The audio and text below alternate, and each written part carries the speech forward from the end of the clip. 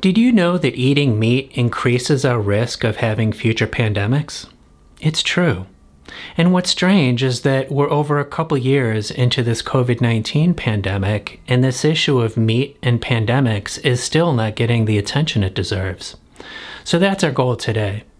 To help us learn about that is Jerry Martin, who is a global public health expert who has traveled the world helping countries prevent and manage disease outbreaks. This is a very important conversation. Let's dig in. This is the joy of saving the human race, where we try to get the world to cooperate. It's so the human race can avoid some urgent global problems that could mean the end of civilization and cause lots of suffering around the world. But also, we just want to have a good world that we enjoy and we can feel proud of. We are not just citizens of our own countries, we are citizens of the human race. Let's learn to manage ourselves responsibly. Let's help the human race act like it wants to last for a while. I think humans are awesome, and the human race is worth saving. There is no time to waste, so let's do this.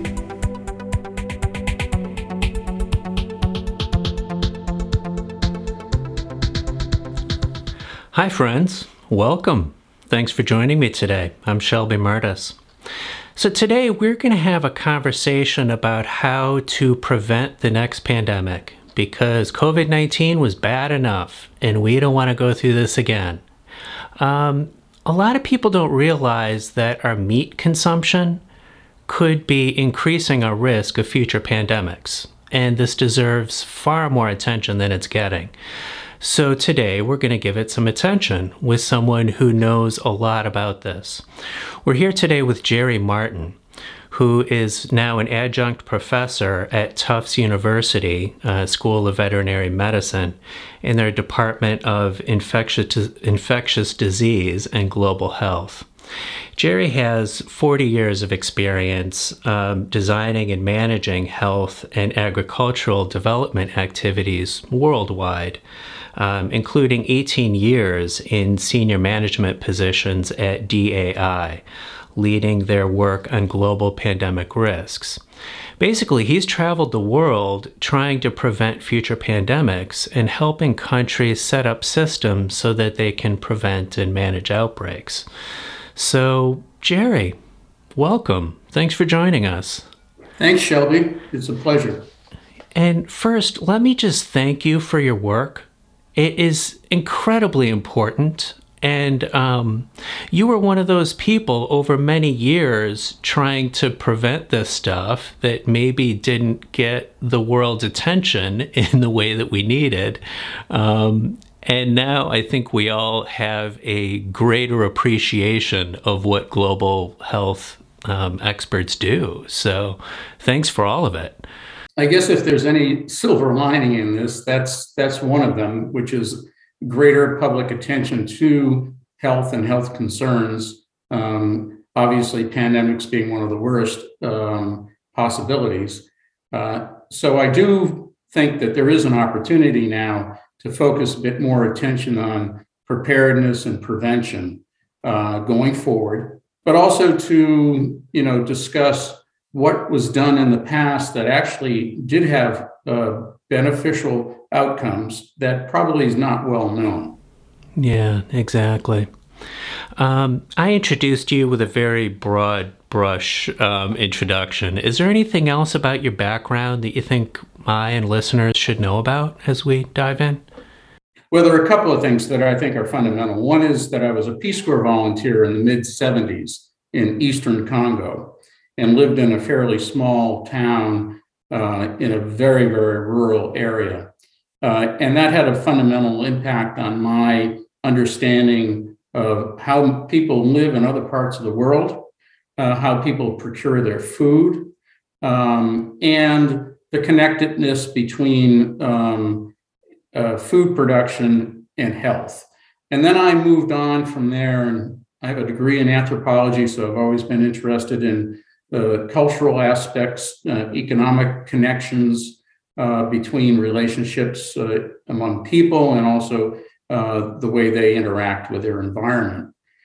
And that led me to a long career in international development, where I spent the first 25 years working on food security related issues in Africa and Asia, primarily looking at how small scale farmers could increase their production of food products and get into a market economy which would allow them to earn income and pay for school books, improve their shelters, etc. And ironically, that work ended up leading me to work on pandemic preparedness in a very unexpected way. And that occurred when the first major bird flu, avian influenza outbreaks occurred in the early 2000s.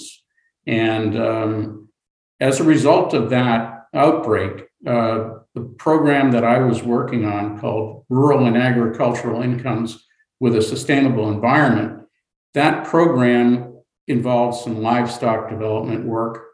And avian influenza, of course, was affecting large-scale poultry production in different parts of the world. So most of my work has been funded by the United States Agency for International Development.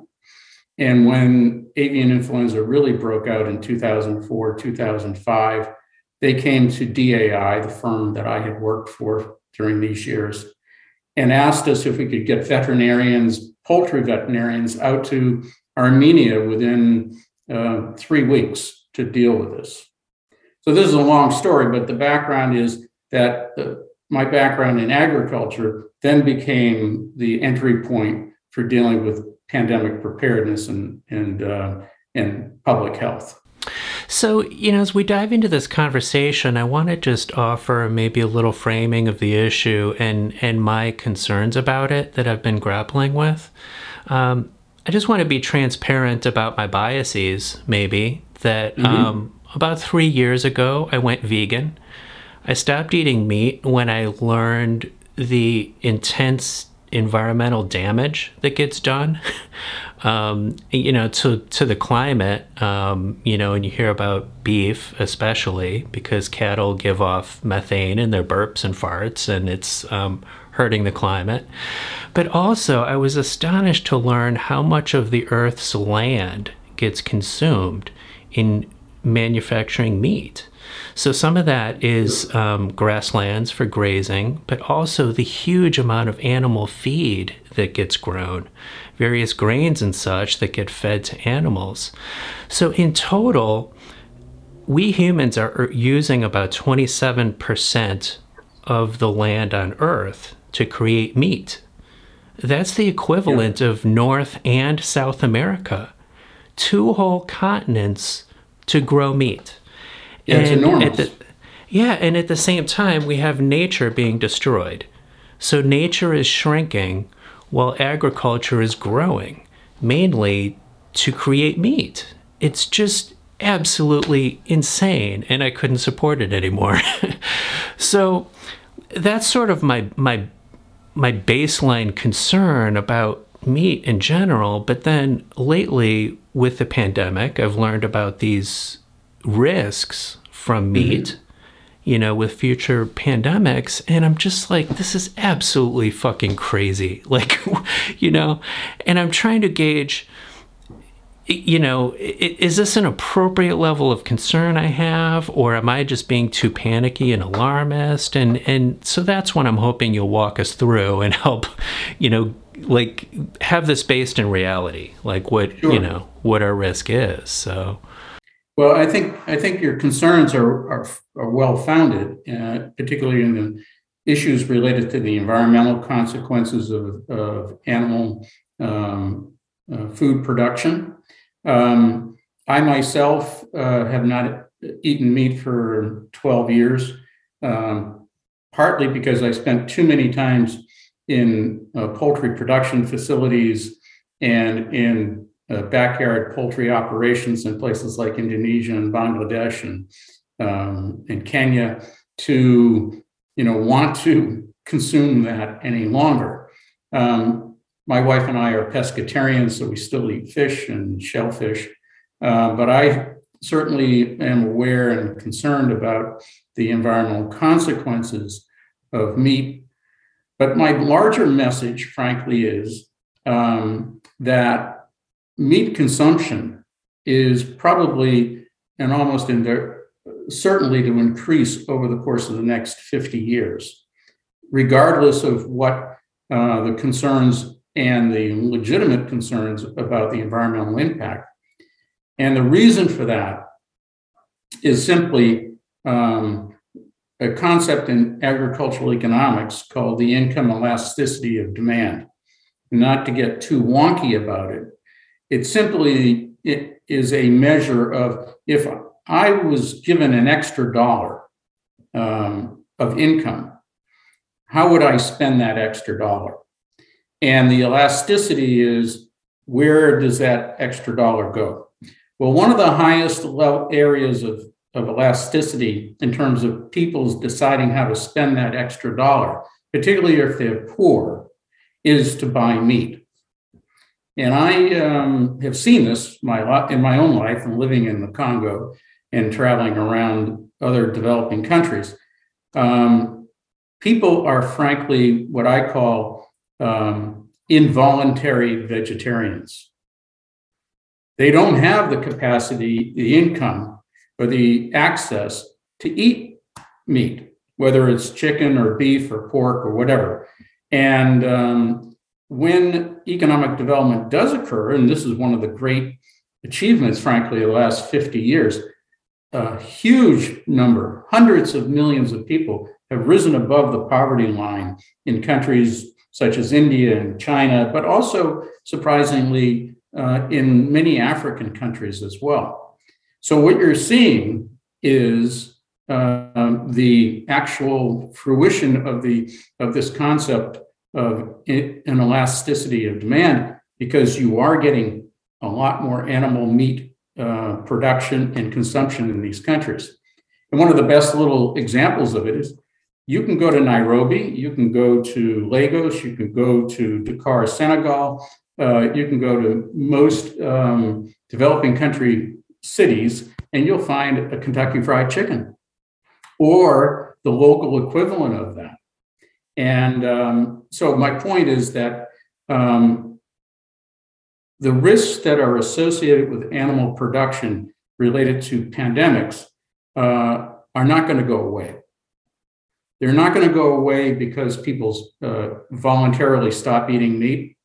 They're not going to go away because of economic changes that will reduce the likelihood of people buying meat. So I think what we need to do is we need to be looking at solutions that reduce the risk and do the reduction in a way that is compatible with the social, cultural, and economic factors that people are facing in their daily lives, whether they're in Bangladesh or Turkey or Nicaragua or here in the United States. Mm-hmm. Yeah. Let's talk about solutions in a moment. But first, I want to just establish what is the level of risk that we're facing. I mean, you mentioned a moment ago avian flu that you dealt with, and there's also swine flu. So these diseases came from poultry and from pork production. How dangerous were those outbreaks? How bad could it have been? And, if there are future outbreaks from meat, how bad could it be? Well, I think we now know, even if the risk is relatively small, the consequence when a disease such as COVID-19 actually becomes transmissible between humans, the consequences are enormous. I'm going to get into perhaps a little bit of detail here about different types of avian influenza, but the type that broke out in 2004, 2005 is categorized as H5N1, and it has to do with aspects of the virus. And this particular avian influenza was transmitted from wild birds in northern China originally to domestic poultry production systems. And within about a year or 2 years, it spread to almost every country in the world. And it has a very low likelihood and a low possibility of infecting humans, but between 2005 and 2012, about 700 people did die of avian influenza.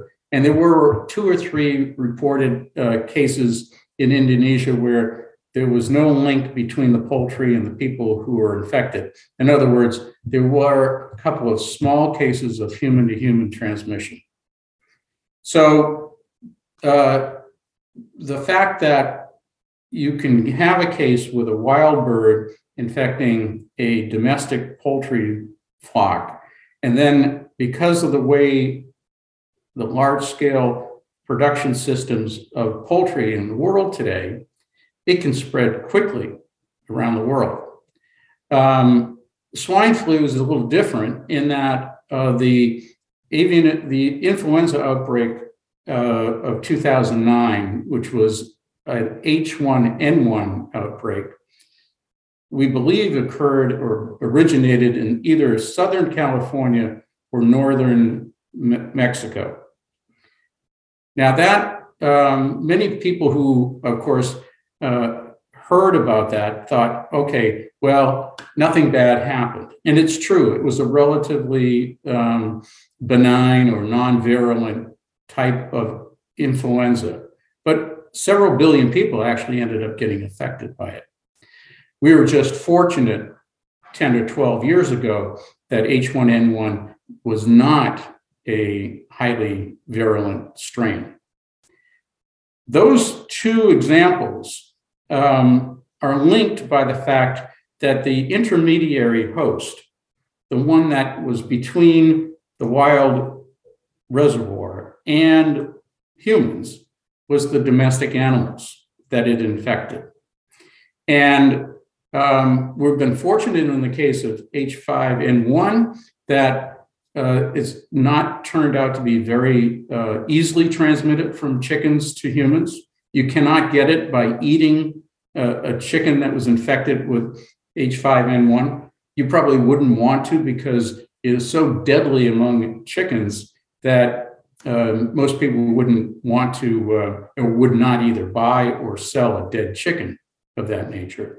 In the case of the swine flu, I don't believe there's any evidence whatsoever of any transmission between pork consumption and human consumption. It's more the fact that these are respiratory diseases, the respiratory problem within the chicken and the respiratory problem within the pig, and that is the way it can potentially be transmitted. So it's not so much the danger of actually eating the meat, it's more the danger of these viruses having an opportunity to infect a species that is, produced in enormous numbers and allows the virus to mutate fairly quickly. Yeah. So then I guess the jump to humans from those animals would be by infecting farm workers or people working in slaughterhouses or something like that? It could. And in fact, there were quite a few instances of market vendors in places like Indonesia, Vietnam, China, et cetera, who were slaughtering chickens who did get infected. And there were people who brought home, a lot of these countries, of course, consumers actually buy the live chicken and they bring it home and then they kill it. And so there's a much greater direct contact between the live animal and humans in those environments than going down to your Safeway or Giant and getting a prepackaged bird. So that level of risk is fortunately fairly low, but it's not zero. Right. And I suppose if we compound that risk times billions and billions of livestock around the world, we're just carrying risk all the time. So. Right. And in fact, the avian influenza control programs that I help to run and manage included a fairly significant program of culling birds, killing them to prevent the additional spread of the disease. So there's estimates by the World Bank that over 400 million birds were killed during this period of time as a way of minimizing the spread of the disease. There was a swine flu outbreak in China 3 years ago that was not capable of transmitting to humans, but it was extremely infectious to swine. They killed over 100 million pigs in China in a period of about 4 or 5 months in order to stop that outbreak. And even as we're speaking today, I just happened to note that there is a new highly pathogenic avian influenza outbreak in Indiana and Kentucky right now. Again, not one that has the capacity to infect humans, but it just is another example of these types of viruses that are propagating in these large production systems. I expect that over the next few weeks, we're going to hear a lot more about that outbreak. In a way, maybe you're answering now my next question, which is going to be, is this risk everywhere in the world, or does this happen more in poorer countries with maybe less robust systems for managing? But here it is in the United States, one of the more developed countries in the world, and having an outbreak. So what is that degree of risk country to country? Well, there's an organization called EcoHealth Alliance in New York that has done a map. They've mapped the world against pandemic risk from different types of viruses. And it tends to be in a range of about 500 miles to 1,000 miles north and south of the equator in the tropics. But the example I just gave about H1N1 in 2009 actually developed in northern Mexico or southern California, outside of that range. So there is a certain association with the geographic areas that are closer to the tropics. Those also happen to be associated with some of the poorest countries in the world. So you have this interesting combination of, governments that have low level of resources to deal with biosecurity and biosafety, or surveillance of these diseases, or dealing with the regulation of live bird markets and so on. And so in some sense, we are in a situation where the greatest risk happens to also be associated with parts of the world that have the least resources to devote to them. And particularly in a lot of the places where I worked, particularly in the last 5 or 7 years on Ebola and other diseases, we had a lot of resistance from national government officials to be devoting their time and resources to pandemic preparedness and prevention, because they're dealing with the HIV epidemic, they're dealing with chronic diseases like cholera and so on.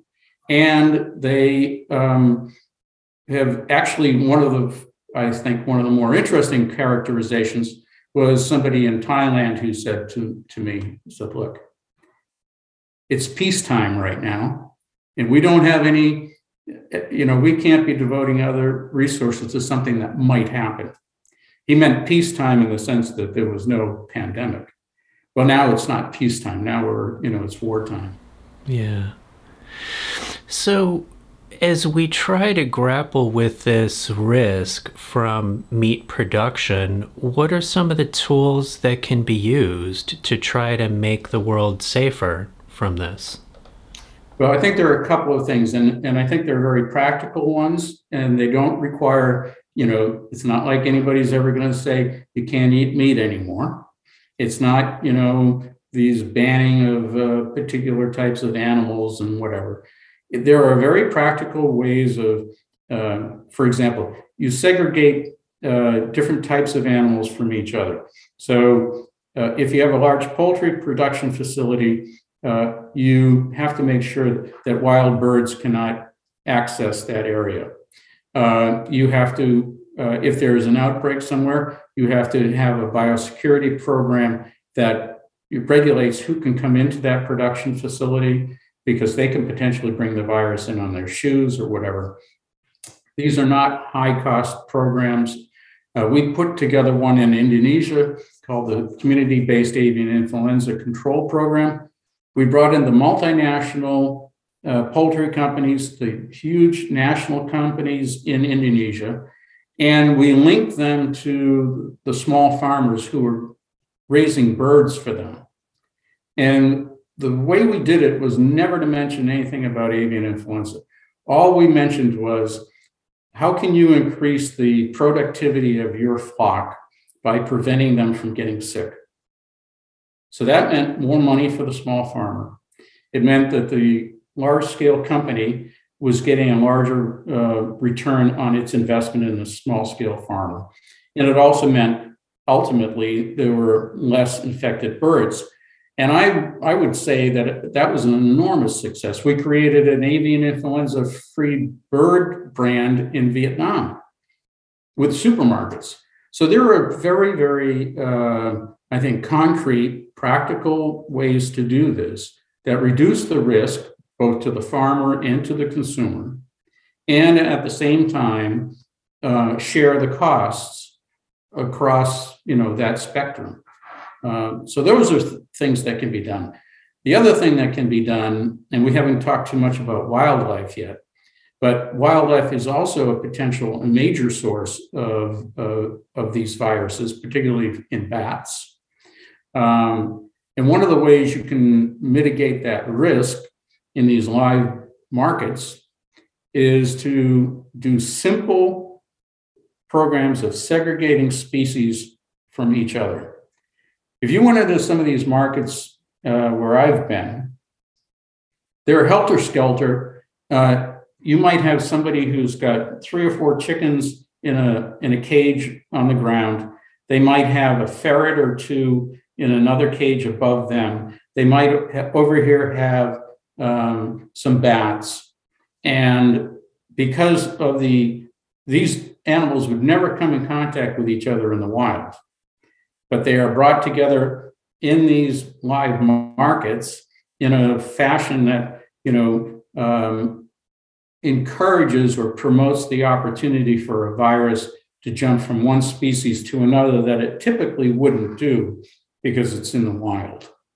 So in the case of Indonesia, we got one of the largest Islamic faith-based organizations to promote clean markets. And what they would do is the imam and other religious figures would go down to the market, and they would meet with the managers and meet with the vendors, and they'd say, look, this is disgusting. This is, why do you have all this animal feces over here mixing up with other, animals that are being sold over there? Clean this up, and, we will, you will earn goodwill. And actually that worked quite well. And it didn't require a huge investment in USAID funding. It didn't require the government of Indonesia, frankly, to spend a whole lot of money. What it did was it simply mobilized people to recognize that they'd like to have a clean market. And, oh, by the way, one of the benefits of that is you're going to reduce the risk of these viruses. It's pretty brilliant. And I like, with a couple of these approaches you've described, you're managing psychology of people, finding what's in their own best interest and leaning on that to get the sort of change that we're looking for. It sounds really smart in that way. Right. Well, and I do think we learned some lessons, which, from the ineffectiveness of other ways of trying to stop, these kinds of behaviors. Frankly, if you were a poultry vendor in a huge market in Jakarta, and for the last 4 or 5 years, you'd been slaughtering chickens every day and you never got sick, you probably wouldn't put a lot of stock in some guy like me coming in and saying, that's really a risky behavior that you're doing. It was much more effective to say, there are ways that you could run your business that are more hygienic and perhaps attract more customers than be, waving your finger at them saying, you guys are endangering world health. Yeah. Something I'm thinking as you describe these wet markets, and then I'm also thinking about various farming practices, could part of the solution be to treat the animals better and to give them more space? I mean, I see and hear about these situations where animals are so crammed together, just kind of walking in each other's shit, and they're stressed out, which must reduce their immune system and make these animals more vulnerable to disease because they're stressed out and not treated well. Is that part of the solution here? Well, I think it probably is part of the solution. I think that one of the issues is how many birds, for example, in a poultry facility, or how many pigs in a swine production facility can live in an environment that doesn't propagate, viral spread. And I think one of the things we've learned with the avian influenza outbreaks is that that density is probably going to end up being one of the real shortcomings of the production systems. The animal welfare side of it, something I'm empathetic to, sympathetic to, but I don't know that that's necessarily directly linked to risk. It probably is, because if you cram too many birds into one place and cram too many pigs into one place, you're much more likely to get this spread of a virus quickly. And we'll see that perhaps in this outbreak now in Indiana and Kentucky, how quickly they're going to have to shut down some of these facilities. The other thing is, in a lot of countries where I've worked, the concept of animal cruelty is basically non-existent. And I think that in part, is a consequence of the relatively harsh living situations that people have. It's hard enough to just feed your family than to be worried about how that, egg was produced that you were lucky enough to be able to buy. It may be something more focused on developing countries where we can afford to be more aware and more conscious of animal welfare, and perhaps figure out, how do you improve both the life of the animal that you're eventually going to consume, and at the same time link that to the reduction of risk. Yeah. With both wildlife markets and farms that we've talked about, is there room for better testing of animals? Can you go through these places and sort of test for viruses and see how they're doing? Or is Sure. that not worthwhile because we don't know what the next virus is going to be? I mean, do you do that? I think that's a critical part of this process. There's a new program that's being funded by the U.S. government called Deep VCN, and it is focused specifically on trying to organize the surveillance of wildlife markets and also large-scale production facilities to survey for influenza viruses and coronaviruses. One of the other programs that we thought might be actually quite effective in this regard too was engaging wildlife rangers in different countries to be trained in how to recognize these types of diseases in wild animals, so that if they found a dead bat or they found a dead chimp they might be able to then say, oh, this is very unusual, and be able to go to a local veterinary or to a local public health facility and actually take a sample. So these are actually, I think, very important elements in what I would call more the prevention side of the coin, particularly in the wildlife side of the equation. There are ways to do this. I think most Americans, would say, "Oh, bats, what a horrible, animal." But I have seen truckloads of bats, frozen bats, that were just brought out and put on a table in a market, and customers coming by and saying, just like we would do with a chicken or a chicken turkey or something. Yeah. And so since we already know that bats are the reservoirs of coronavirus like COVID-19, and they are also the reservoir of Ebola in Africa, a more, let's say, organized and well-funded surveillance program and testing program in these markets could potentially identify a case where you find a novel virus, and you begin to do whatever you can to mitigate the likelihood of that particular virus being transmitted to humans. So I think you're absolutely right that, looking at ways to, look forward and look into the novel virus situation is definitely going to be one that we could help. In a situation like that with the bats, is the solution to outlaw the selling of bats? Is that even possible? Or do you have to simply manage the risk with testing and education and such? Can you actually reduce the extent to which this happens? Well, I know that there are people who would, in a reactionary way say, well, all bats are bad. And, if these guys are, the first source of these pandemic viruses, we should just, eliminate them. Not realistic for a number of reasons. First of all, I know that, those of us in our culture would say, oh, I can't even imagine eating a bat. But bats are consumed in Africa and Southeast Asia in large quantities. And so they actually represent a source of important protein for people.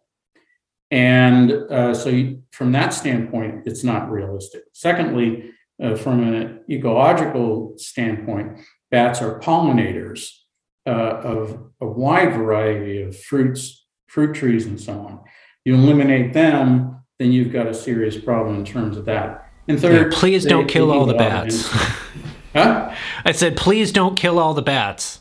Don't kill all the bats. And they also eat a lot of insects. Even here in the United States, on a summer evening, you can sit outside in your backyard and watch the bats, eat up the mosquitoes. So the solution there has to be more of a focus on surveillance. Some of the controversies about the Wuhan Institute in China and their research on bats indicated that there were, and I know people who have done this work, who've gone into bat caves in different parts of southern China and Vietnam, et cetera, and actually taken samples. And I think the key there is, so what do you do with those samples? And how do you protect those samples so that if they actually do indicate a novel virus, that doesn't accidentally get released?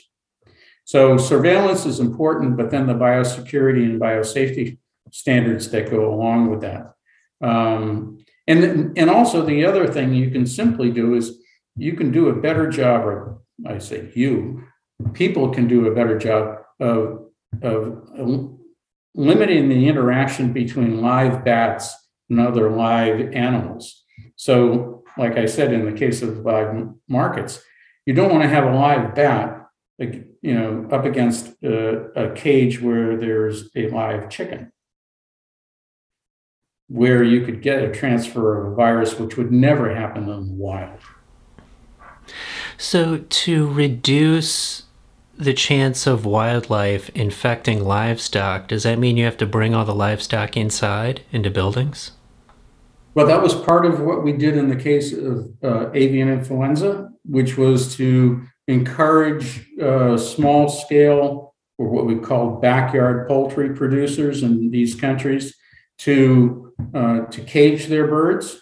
In some cases, totally unrealistic because they couldn't afford it, or because they didn't have the feed to feed the birds. They were actually, free range, and they were eating, grain and whatnot that was in the village and so on. But yes, there are specific things that can be done to reduce the likelihood that birds, say wild birds that might be infected with an influenza virus, are going to get into a poultry production facility, whether it's caging or netting or other, procedures.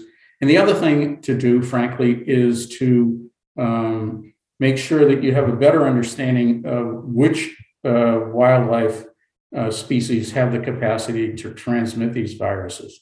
It doesn't have to be, every domestic animal doesn't have to be caged to prevent it from interacting with wildlife. Got it. So, in some countries of the world where we're talking about, all these practices of wild markets and farming where disease can happen, I imagine if we discourage certain meat production, you'd have a dietary issue for a lot of people, because a lot of people are relying on this food to eat. People need protein to live. Could one of the solutions be just a massive effort to make plant-based protein available to people? To just encourage people to eat beans and nuts or tofu or, veggie burgers, or is that a viable solution? I know there's cultural aspects, just like there is here, but. Well, one of the interesting things about, I'll go back to this income elasticity of demand. When you become better off, like we are here in the United States and Europe and China and Japan now, you actually begin to spend less and less of that extra dollar on meat. And here in the United States, we're beginning to see this phenomenon where plant-based meats are increasing in popularity. People are like yourself or myself. Interestingly enough, even though I don't haven't eaten any meat for almost 15 years, I actually don't have any desire to. But I think there are a lot of people who would like the taste of chicken or would like the taste of a hamburger and whatnot, and they will, find these alternative plant-based products very appetizing. So I think it's a wonderful thing. I mean, I just saw a new one called Daring, which had a big ad in the New York Times a couple of weeks ago called Chicken is Broken. And they are now, I gather, one of the largest producers of plant-based chicken.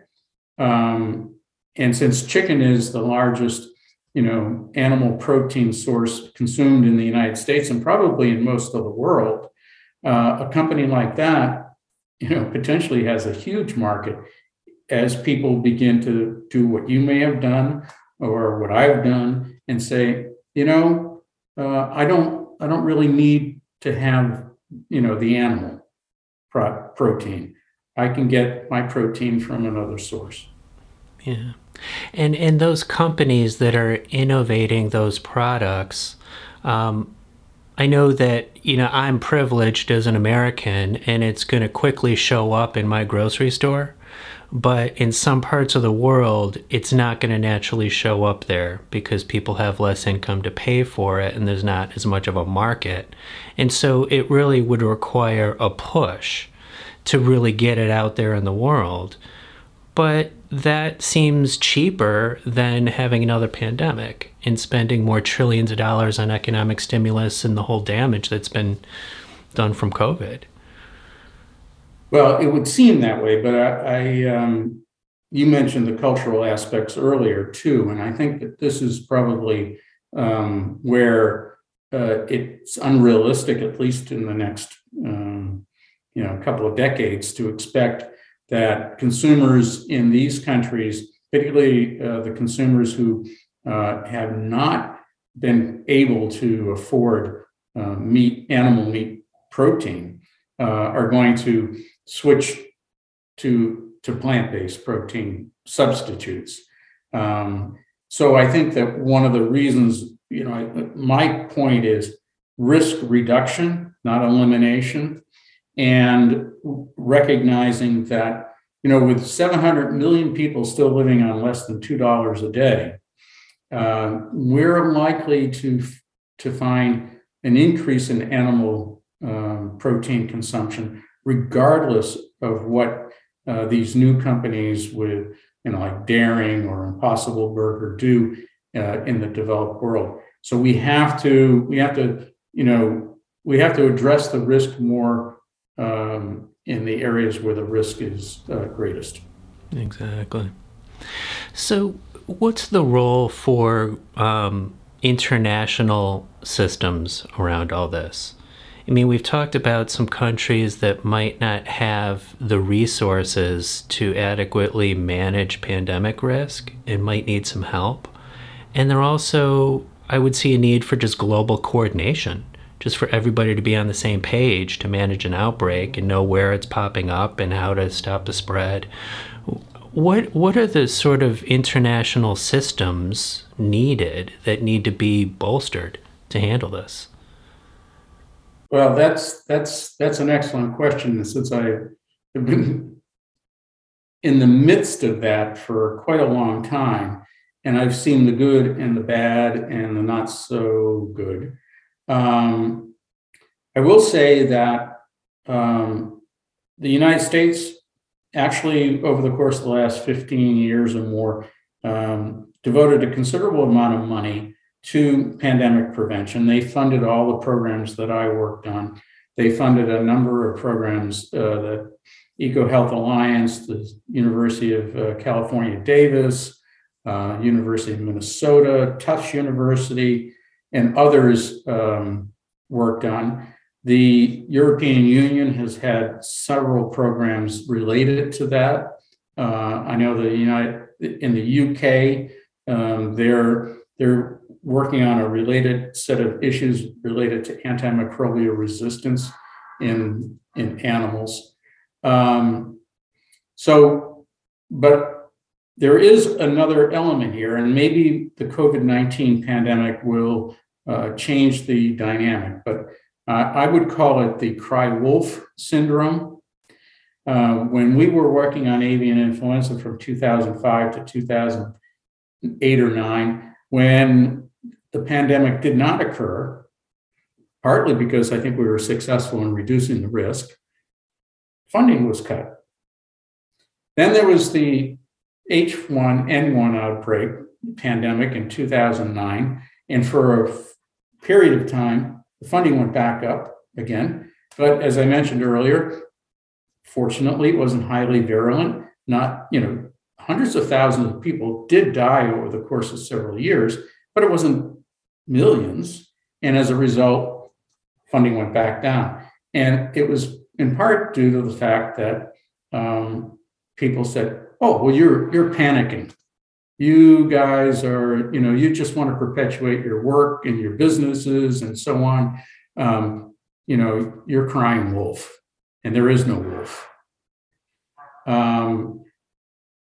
I think going forward, hopefully as COVID-19 is reduced in its virulence and reduced in its infectivity, we're going to enter into a new environment where governments, whether they're low resource or high resource governments, are going to have a greater awareness of the need to have a constant level of funding for the surveillance, for the mitigation of risk, for the implementation of different ways of analyzing the viral load in different species and so on. And I would hope that that would happen. There's a concept that I think few people are probably that aware of called One Health. And One Health is an interdisciplinary approach to looking at human health, animal health, and environmental health. And it's been around for about 15 or 20 years. And it actually was the foundation for the approach that we carried out on avian influenza and Ebola. I think there's promise in the One Health approach to get human medical professionals working with veterinarians, working with wildlife specialists, working with ecologists and so on, to see how different connections could be reinforced to look at the risk and to reduce that risk. We tried to establish 15 One Health platforms in countries from Guinea and West Africa all the way to Indonesia. And we spent quite a few years doing that. There is a platform there, but some of those countries, as I mentioned, just simply don't have the financial resources to pay for full-time staff to do that. And as I speak now, those platforms in some of those countries are sort of moribund. So whether it's the World Bank or the U.S. Agency for International Development or some of the other major donor countries, I think that there needs to be a better program for coordination. And I have to say right now, I don't see it. Maybe you're answering my question already, but I'm thinking about various governments around the world and international agencies we need to fight pandemics. You would hope that COVID-19 would prompt action in terms of looking to the future and trying to prevent future pandemics because we now know how bad it is. Are you seeing people mobilizing? Are you seeing increases in funding? Are you seeing solid plans being put forth? Like, are people mobilizing now? Well, I do know that the U.S. government has sponsored a couple of new programs. One I call Deep VCN, which is looking at the surveillance aspects of virus surveillance.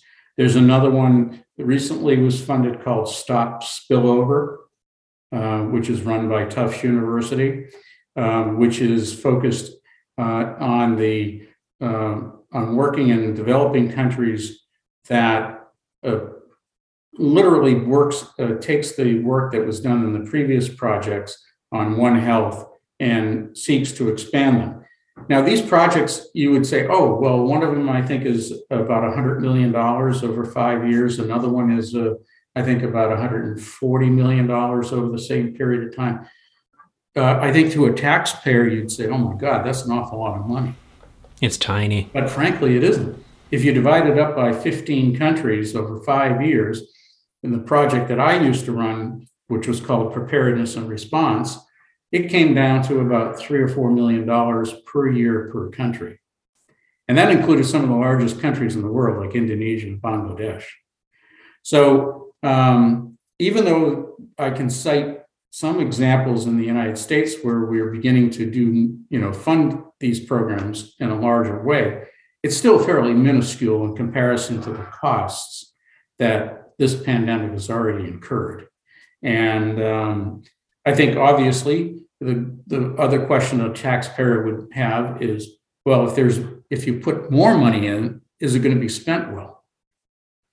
Because more money is not necessarily, the answer if it dissipates or, it isn't well managed and well organized. So I think there's a combination of things that need to go on there. One is I do believe that we need more funding, particularly at the country level, particularly at the community level. And that, I think, also requires better management. Would some of that better management be best done by the World Health Organization so that we have an international hub for these efforts so that it's integrated instead of just this country doing this and this country doing that? Like, really form a solid system?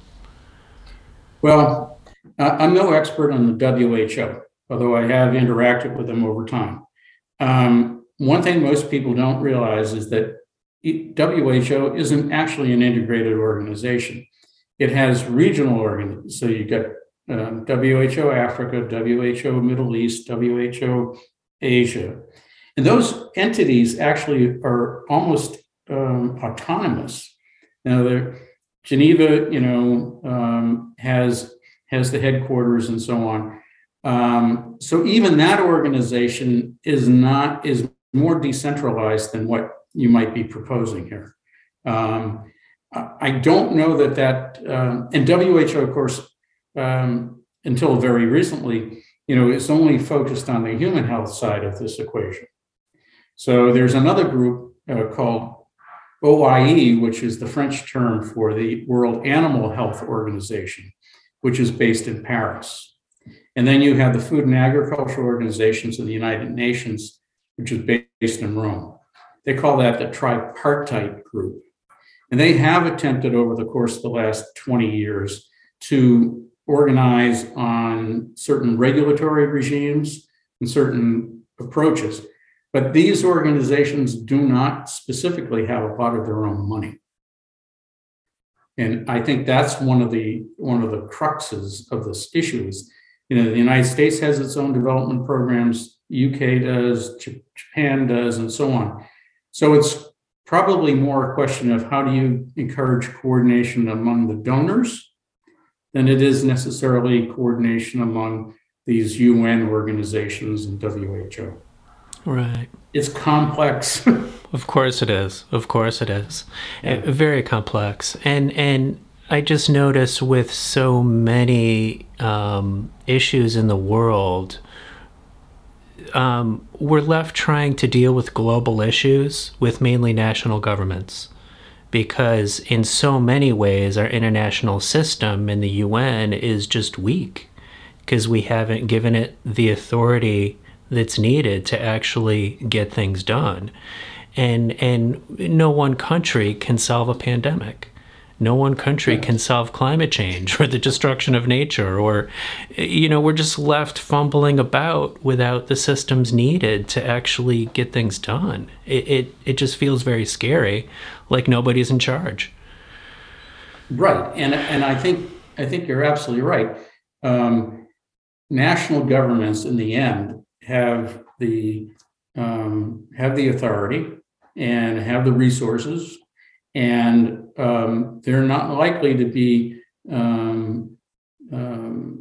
welcoming another entity over them, telling them you must do this, you must do that. I mean, just witness China and its approach to COVID-19 after the outbreak. They certainly resisted the WHO coming in and examining the facilities and examining the market and so on, and doing it in a timely fashion. They were, no, that's sovereignty, and you're not going to impinge on our sovereignty. So I do think that in a larger sense, one of the big public health questions in the future is going to be, how can something like a transboundary disease like COVID-19 be managed in a world where you actually have all these political boundaries? Exactly. Yeah. And I don't have the answer for that. Yeah, I understand that. I mean, it is all very complex. And it's stuff that we have to work on. I mean, that's what my work is about, is trying to promote these international systems so that we actually have the tools to save humanity from destroying itself. I mean, right. Basically. And I think to take an optimistic perspective on it, I do think COVID-19, at least over the next 5 to maybe 10 years, is going to provide the impetus and the incentive for greater cooperation. I truly believe that, and I really hope it turns out to be true. I'm curious about your philosophy or assessment of psychology with how COVID-19 played out after many years of public health experts like yourself warning the world about the risk. It just, no one should have been surprised by COVID 19. The warnings were there. There were people shouting at us, like, please pay attention, give some funding, like, do something. And the world just kind of yawned and went about its business. So I feel like there needs to be an assessment of ourselves around this, an assessment of our political systems. Why did they fail so badly to appreciate the risk and do some forward looking? And maybe what we need to learn about this is not only our reaction to pandemics, but humanity faces other risks that are not getting dealt with. So we've got climate, we've got destruction of nature, we've got nuclear weapons, we've got dangerous technologies being invented. And if we're only looking at the last crisis and not planning for the future, we're cooked.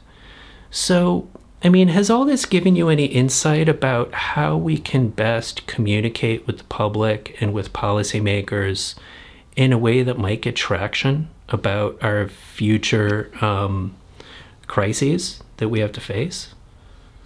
Well, I think there are some positive elements, and then there are unfortunately some quite negative ones too in that regard.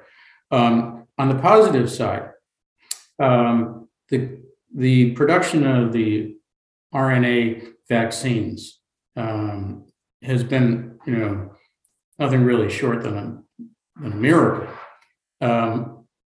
There's been a recent good article on Stat by a woman named Barnwell, who I think it's Helen Barnwell, who said, let's take a step back and recognize how fortunate and lucky we have been that these vaccines were made and effective in such a short period of time.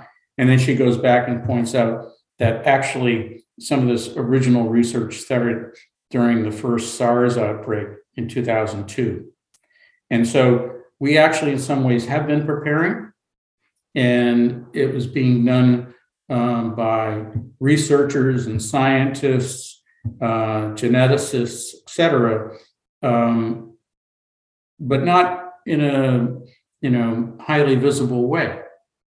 But fortunately, they were doing it, and they were getting funding too. So I think we have to feel good about that level of basic scientific research being funded, even without the certainty that there was going to be a coronavirus pandemic. And I think all of us who have been vaccinated, all of the people who have had reduced risk of hospitalization and death should be really thankful about that. I think the negative side of it, frankly, is what really surprised me as an American. Having worked in countries that have a lot less resources, I'm really pretty appalled by how poorly the United States has done. And I know there's a political dimension to that, but I also think that the CDC has not performed at the level of a premier public health institution. Even now, we have a disjunctive communications policy on masking and so on. I would hope that going forward, that we would look back on this and reflect on how to better organize the communication of risk and mitigation procedures and factors so that it doesn't get politicized in a way it has, and that we could be ready or be better prepared for the next case of a pandemic, because it is going to happen. It's not a question of, if, it's really more a question of when. And so if we can begin to focus more resources on understanding how best to communicate these behavioral policies and best practices, surprisingly enough, I think there are a lot of countries where people, that used to be considered shithole countries, who have done a much better job of protecting their people than we've done here. And I think that's a real tragedy. It sure is. I hear that. I've been really enjoying this conversation, and I've learned a ton from this, and I'm grateful. Is there anything important that we haven't covered yet that you think needs to be mentioned? No, I think I've more or less exhausted my repertoire here. Well, I wouldn't sell yourself short. You actually have deep experience, and I could probably pull more out of you for hours. But I do so appreciate your time. Thank you for joining us today. I do really appreciate this. Well, you're more than welcome. I appreciate the opportunity. As you can tell, I really do care about these things. Yeah, thank goodness. And listeners, thank you for joining us. I want you to know that in the show notes for this episode, I'll link you to an article that our friend Jerry wrote that is how I discovered him. Very well written, that frames some of these issues around meat production and pandemics. And I hope that you'll be with me for future episodes, and we'll keep digging into ways we can help humanity thrive in the future. All right, take care. Thanks for joining us. Bye-bye. Thanks for listening, but you're not done yet. We can't change the world if we keep the joy of saving the human race to ourselves. Help me spread the word and help this movement grow. Please subscribe to the show, both the podcast and the YouTube channel. Leave ratings or reviews, which encourages others to listen. Share this show with others on your social media. Even better, just tell a friend about it and have a good conversation about the state of the world. These things really make a difference. I hope you can help the show grow and reach a larger audience. I'm grateful for your help. Thank you. And please stay in touch with me. I love to get feedback, suggestions, and questions. Go to the website at joyofsavingthehumanrace.com. At the website, you'll learn more about the show, and you can sign up to get occasional email updates. Thanks to Moby for the show's theme music, and thanks to you for being here. All right, we're done for today. Be well. I'll talk to you soon.